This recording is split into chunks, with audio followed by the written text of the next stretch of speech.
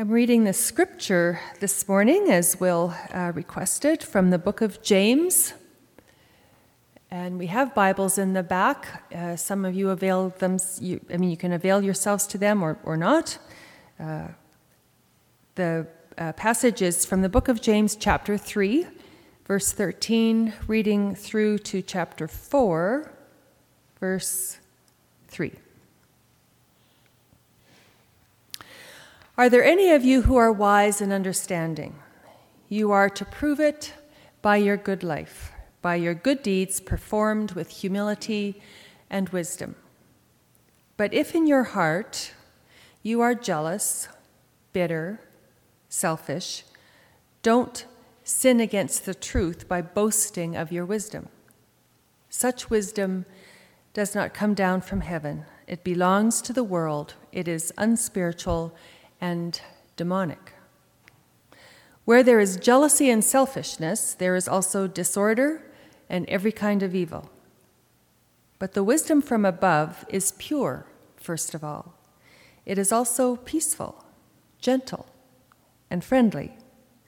It is full of compassion and produces a harvest of good deeds. It is free from prejudice and hypocrisy. And goodness is the harvest that is produced from the seeds the peacemakers plant in peace. Where do all the fights and quarrels among you come from? They come from your desires for pleasure, which are constantly fighting within you. You want things, but you cannot have them, so you are ready to kill. You strongly desire things, but you cannot get them, so you quarrel and fight. You do not have what you want because you do not ask God for it. And when you ask, you do not receive it because your motives are bad. You ask for things to use for your own pleasures. This is the reading of God's word. Pastor Will.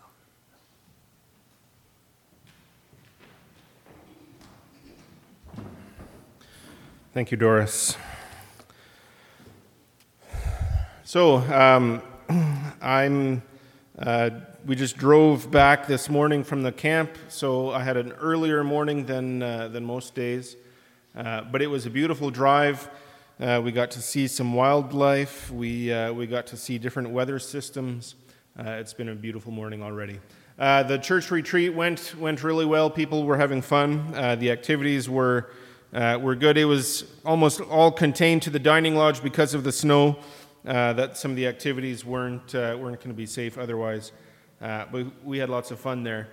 Part of the reality of my life these days with my master's program is that there's always something due. There's always a project I have to hand in or a reading I'm supposed to be doing. And so even at the retreat, I had an assignment I needed to contribute last night, and so I was skipping some of the board games that were happening in the lodge so that I could do my project. Now, I'm getting close to the end, and I'm looking forward to that, reclaiming some of my time. But this is something that I am happy to be doing, and it's sort of the stage of life that I'm in. I need to be furthering myself. I need to be demonstrating a willingness to learn, advancing in the eyes of people around me. I know you guys love me just the way I am, but I want to keep growing in wisdom and in stature. And when I was looking for a program, I had certain criteria in mind. And it turns out that the school that I was looking for, they had made a connection with some celebrity Anabaptist Mennonite-style pastors. And these are people whose books I've read, whose sermons I listened to on podcasts, and it seemed a natural fit. These are people who inspire me, and I wanted to learn from them. So I joined this master's program, and from time to time, these pastors would lead some of the discussions. And the other students in the program, very similar stories. They are most of them also pastors. Some of them are working for charitable organizations. Some of them are senior pastors. Some of them are on different parts of the ladder. But all of them were drawn in by these experienced, by these inspirational pastors, and they wanted to learn from them. Now, recently, the school that I'm connected to had some concerns raised that there were some donors to the school who weren't comfortable with these particular pastors. And so they were taken off of the program, and then the appeal of that program is significantly lower, and there's all sorts of controversy happening behind the scenes. So then a number of people were thinking, do I stay in the program? I've already committed 2 years. Should I just kind of walk away from that? And one of our classmates did. A number of people who had just signed up for it backed out as soon as they realized that this change had happened. Because they had criteria in their minds of what kind of program they wanted to sign up for. Now, when schools advertise their programs, a lot of times they look very similar. When you look at brochures from universities, it's always fall. It's always this perfect fall day with leaves changing color in the backgrounds. Everybody's wearing sweaters. There's a mixture of ethnicities. There's men and women. Almost all of them seem to be really good looking in the pamphlets, so that you see the school as an attractive place. And then you read through it, and it's talking about the program and what it will give you. What can you earn by having a master's of business administration? Well, of course, you're going to be a leader in the business world. You're going to be respected by your peers. What are you going to get from a master's of arts in political science? Well, you're going to have, this is a stepping stone to a political career. You're going to make connections. You're going to be respected. You're going to be able to assert yourself. I remember seeing an ad a little while ago for a trade school.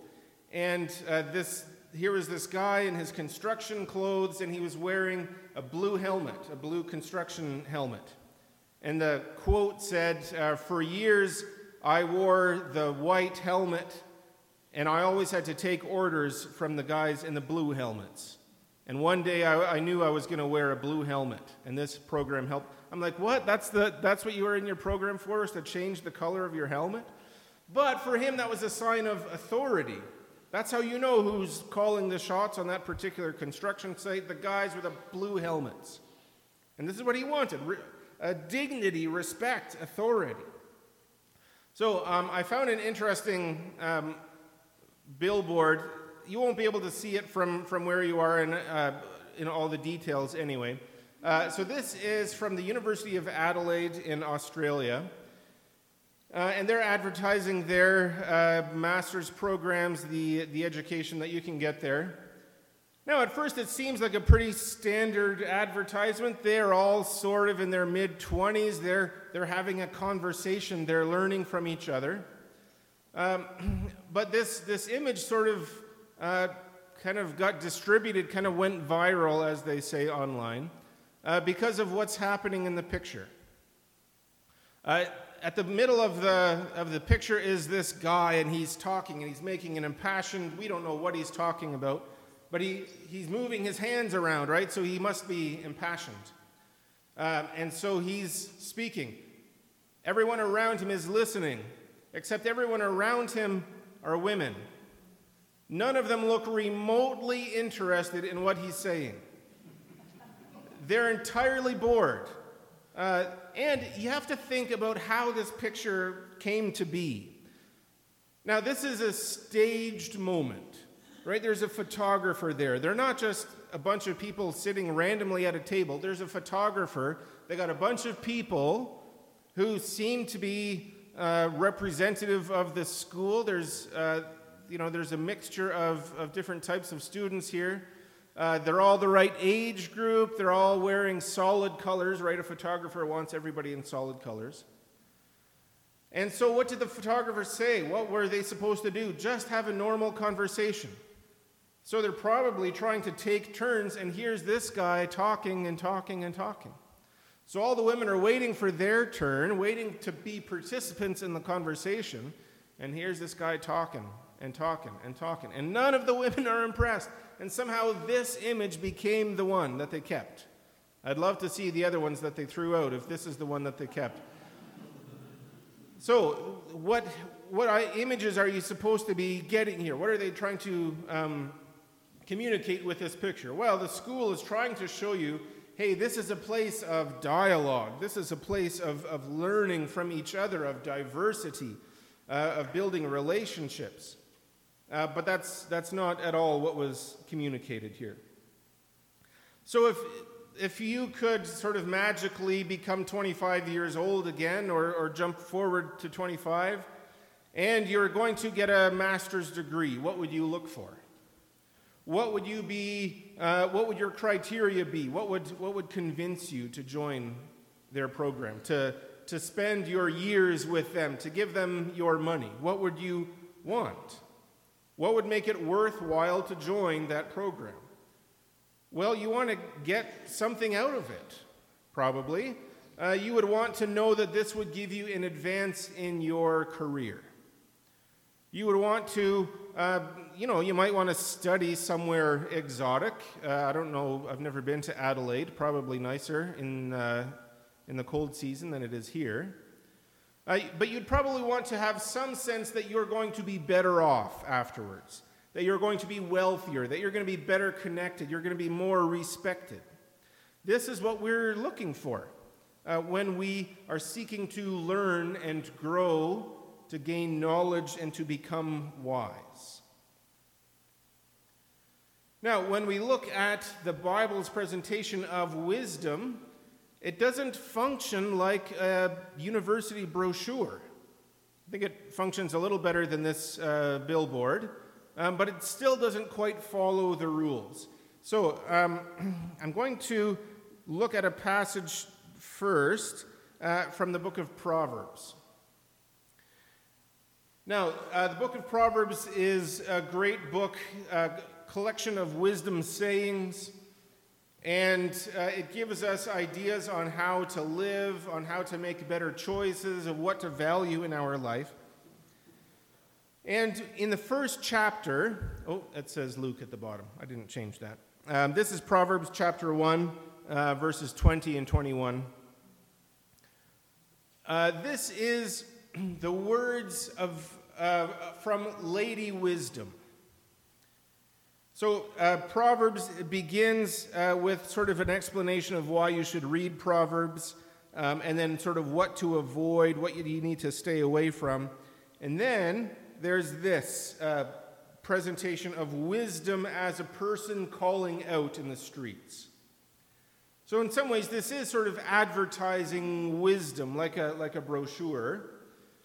And yet here, too, it doesn't quite follow the rules. So I'll read these few verses here, even though you can see it in front of you. Wisdom shouts out in the street, in the public square she raises her voice. Above the noisy crowd she calls out, at the entrances of the city gates she has her say. How long will you clueless people love your naivety? Mockers hold their mocking dear, and fools hate knowledge. It's not much of a sales pitch. Lady Wisdom here is chastising people. Now, there are a couple of things that might be jumping out to you at this presentation of wisdom.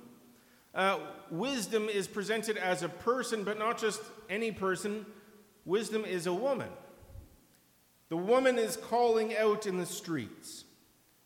So this selection as a woman accomplishes a couple of things. It forces people to look a little bit beyond the default understandings. Right? So at the time this was written, the institutions of wisdom and learning would have been dominated by men. Male wisdom would reign supreme over everything. Right? You wouldn't even need to say male wisdom, just wisdom is male. That sort of would have been their understanding.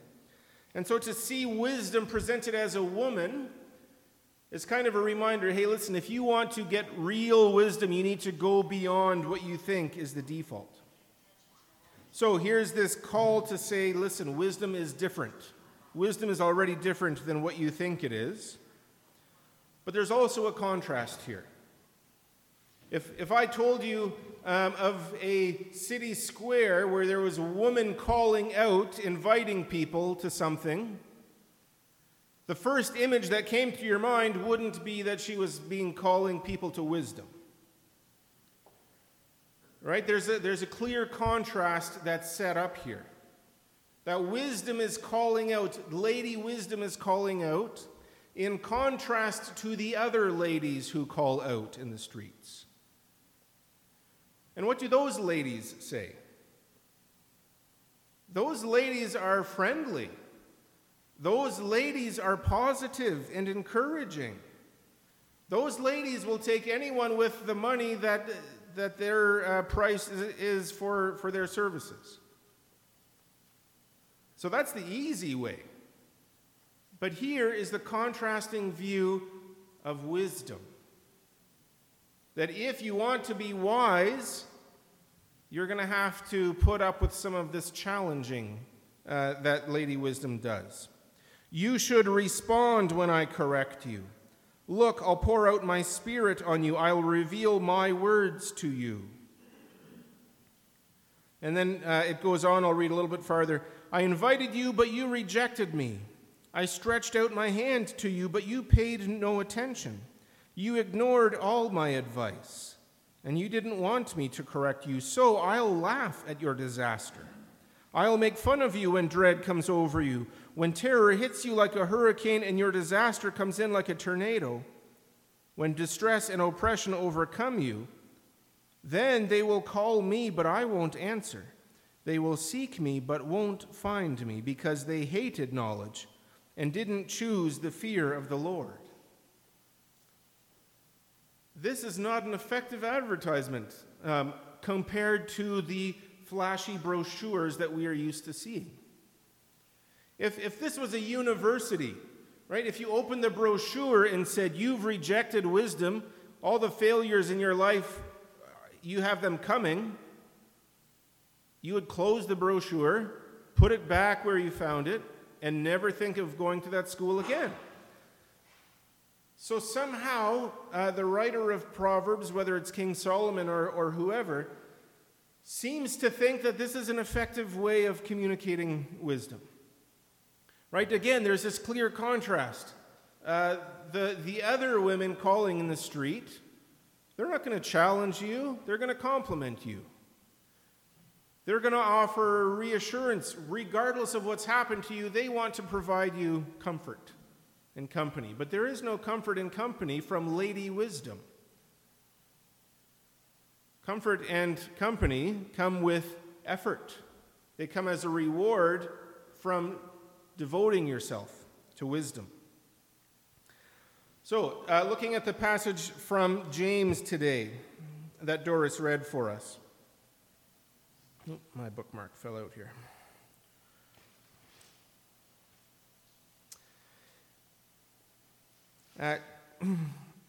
James continues this theme of a sort of weird advertisement for wisdom.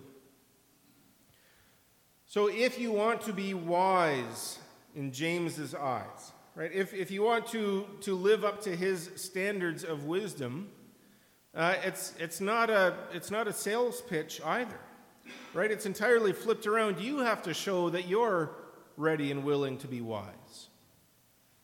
So the wording here is a little bit different. But what of the wisdom from above? What does that wisdom look like? Or looking at the brochure sort of mindset, if you gain wisdom, the kind of wisdom that James is talking about, the kind of wisdom that we understand to come from the church, from following Jesus, what will that look like? Well, first it is pure, and then peaceful, gentle, obedient, filled with mercy and good actions, fair and genuine. None of these say anything about increased status in society. None of these say anything about increased wealth or job prospects or relational stability, or anything. Anything kind of concrete that you can latch onto that would make it worthwhile to enter a program at a school. In fact, it seems to be a kind of a measuring stick the other way. Listen, are you wise? How will we know if you are wise? Well, then you will be pure and peaceful and gentle. So even if you think that you're wise, even if you put the work of study and prayer and regular church attendance, that doesn't really mean anything unless you measure up to these expectations of wisdom. So James isn't really advertising very well. This is not how we're used to being sold something. Convince me of something. But James kind of flips it around. Hey, if you want wisdom, convince me. Right? This is what wisdom looks like.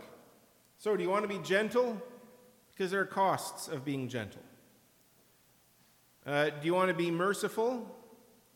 Because there are costs of being merciful. Now, Jesus also says in the Beatitudes that there are rewards for being gentle and merciful. But those rewards also won't make it into a university brochure. Those who make peace sow the seeds of justice by their peaceful acts. Right? If you opened a university brochure and it was talking about the rewards of getting a master's in their program, and it said that you would be more peaceful, that it would help you to be fair and genuine, obedient. Well, can't I just choose to be that? Do I need to go into the program to do that? So it's a costly thing, this wisdom from above. And it doesn't provide the same metrics of success. Going back a few verses, James presents this contrast in a different way. So he's asking about the negative side. So if you have bitter jealousy, if you have selfish ambition in your heart, these are problems, right? These are clear demonstrations that you don't have the kind of wisdom that you're supposed to get by following Jesus. So how do you fix that? Well, stop bragging. Well, again, a university brochure is essentially bragging. And they're sort of giving you permission, once you're done the program, to brag to everybody else. Right? This is the way that things are sold to us, that we get to take ownership in the new and exciting thing, and then we get to tell other people about how smart we were to have picked the new and exciting thing. And then he presents the contrast. This is not the wisdom that comes down from above. Instead, it is from the earth, natural and demonic. Now, last week I talked about, I had a couple of Greek words, and I know not everybody speaks Greek, but the two Greek words that were presented in Corinthians were the psychikon and the pneumatikon. And the pneumatikon is a person of the spirit, the pneuma. And they are motivated by the things of the spirit. They want to be drawn closer to God. They want to be fed by, informed by, inspired by the spirit. But in contrast to the pneumatikon was the psychikon. And this is the same word here in James, even though this is a different writer. The same contrast is presented. There's the wisdom that comes from above. Now, it doesn't say in the Greek here that this is the pneumatikon, but the contrast is that when you are jealous, when you have selfish ambition, when you are bragging and lying, then you have become the psychikon. Then you are following what is natural and demonic. Right? So Doris's translation said unspiritual. So the natural is in contrast in this verse to the spiritual. That doesn't mean the whole natural world is bad. But the natural inclinations within us push us towards jealousy and ambition and boasting and lying. So that's that world. We don't want to be that world. The world of wisdom that James is talking about, that Jesus is talking about, that we read about in the book of Proverbs, this is a kind of wisdom where we set all of that aside. That we are not pursuing selfish gain, that we don't seek the benefits of increased status or wealth or prestige or advancement. True wisdom allows us to be those things that we need to be pure, to be patient, to pursue those things. Then we will demonstrate that we are wise. But then in contrast, when there is fighting among us, then the Spirit and the wisdom that comes with it are absent. So we can try to build wisdom on our own. We can add letters to the end of our name that show that we have studied. We can talk about how much we've contributed to this charity, how much time, volunteer time we've given to that cause. But if we are full of jealousy, if we are free to quarrel all the time, if we set ourselves against other people, well, then the lack of wisdom inside of us is made apparent to everyone else. Jesus says that we should believe like a child. He holds up children as the model of faith, that they're ready to set things aside, that they don't doubt first, they believe first. And so that's part of the joy of parenting, is it makes it a lot easier to tell funny jokes because the kids believe what you say right away. And then all of a sudden they realize that you're joking. And then I'm laughing long before they figured out that it's a joke. But what it does is this highlights that children accept what's presented to them. This is what Jesus wants us to do. But the other thing that children do is they fight. And my beautiful, calm, happy, well-behaved kids sometimes fight with each other. And why do they fight with each other? Over stupid things. I don't have to tell you guys this. They fight about who gets to play with a toy. They fight about who gets to push the button in the elevator. Why? Because they're children. Because they haven't learned how to be mature. But these two options are presented to us. We can believe like children. We can accept the wisdom of Jesus, follow that, live that out, or we can become the psychikon.